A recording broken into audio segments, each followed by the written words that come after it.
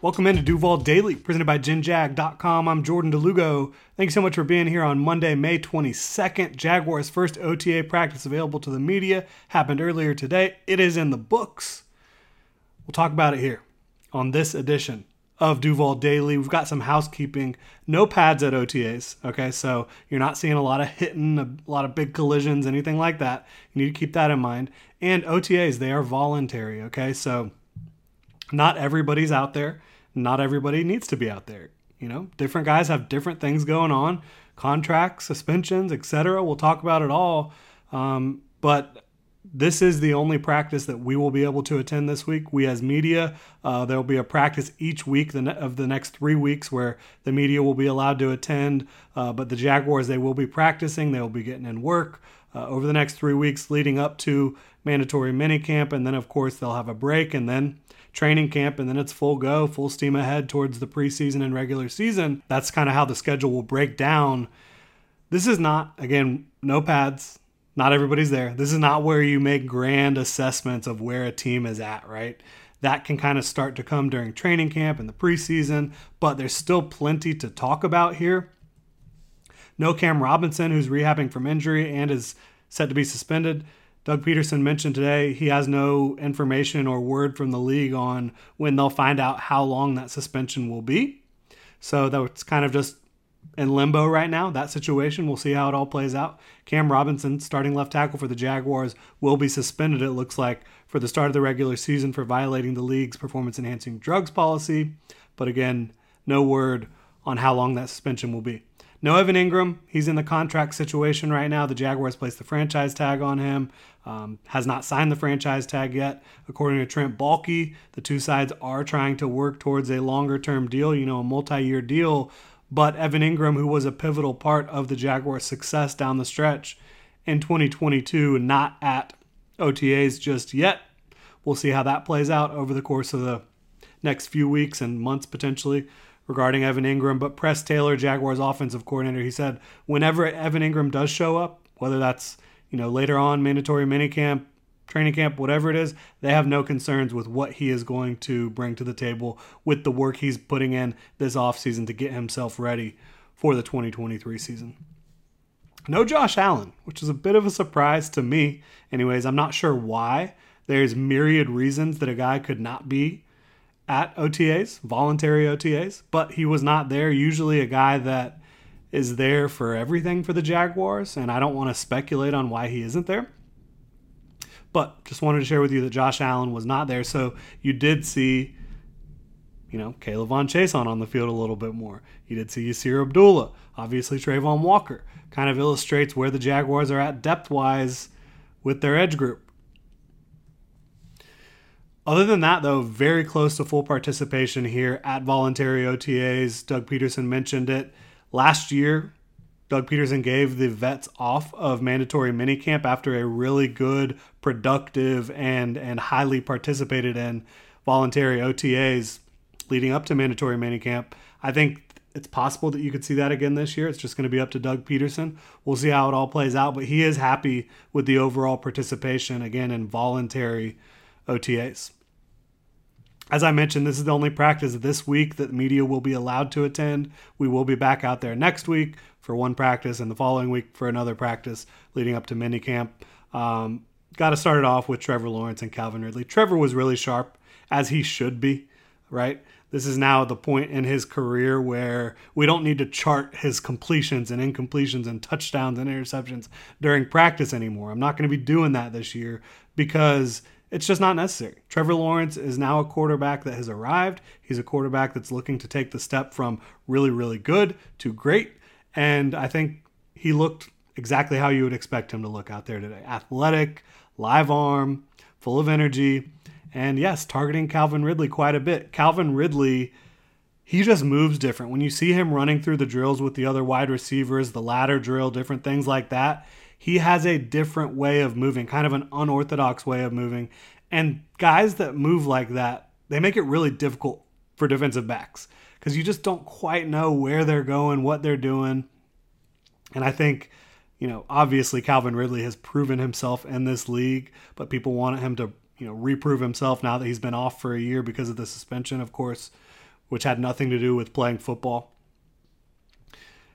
Light day overall for him. They did have him, doing some things off to the side at times, which was not, in my opinion, in any way suggestive of an injury. I think they're just ramping Calvin Ridley back in and back up to full speed, and they just don't want to push it too hard. I think you'll see that with a lot of different guys, but did get some work in during 11s, during the team period of this practice. Every time 16 threw the ball towards Agent Zero, he hauled it in.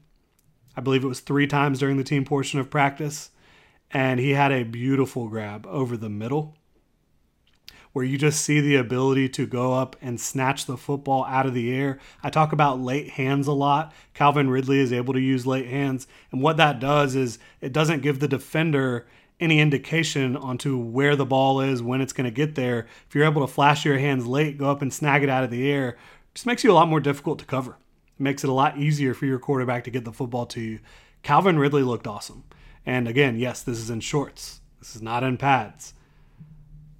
But you've seen Calvin Ridley in pads on the football field in the NFL, and you've seen him do it at an extremely high level. You've got Devontae Adams talking about him being a top 5 wide receiver.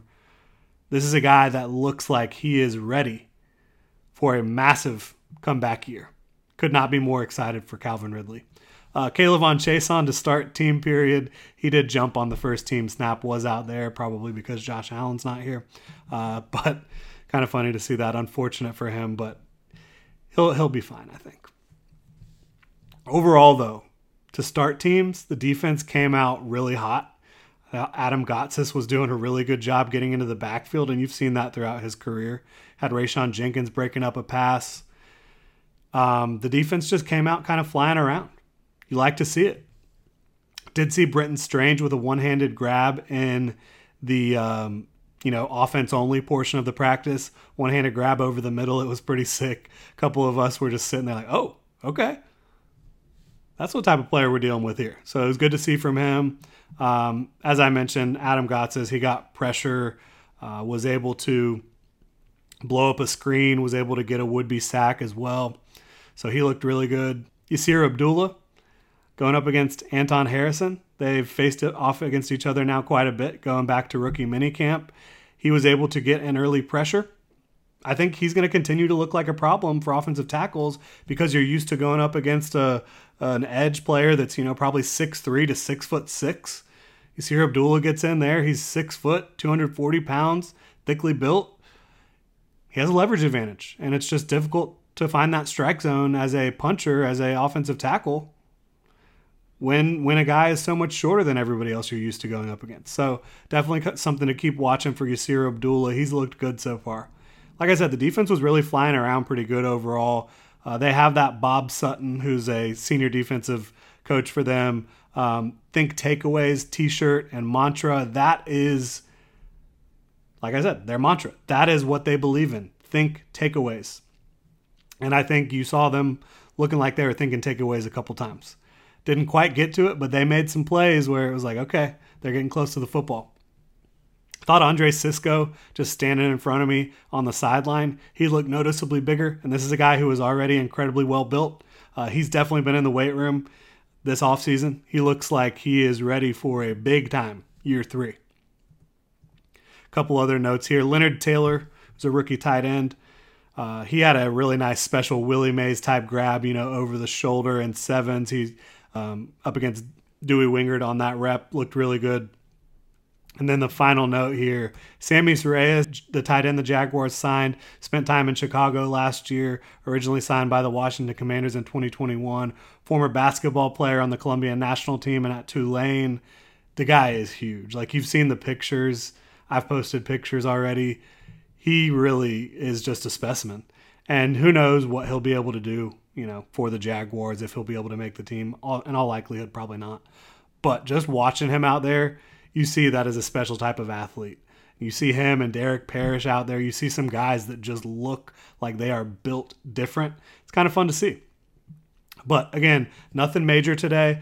No big I words that I saw. You did see what you wanted to see out of Trevor Lawrence and Calvin Ridley. That's the main thing. And you got to keep the main thing. Not too much to report on besides what we've talked about here. Again, we will be back out there next week for the second open voluntary OTA for the Jacksonville Jaguars in 2023. If you have any questions, feel free to hit me up on Twitter. You can also drop a comment in the comment section below.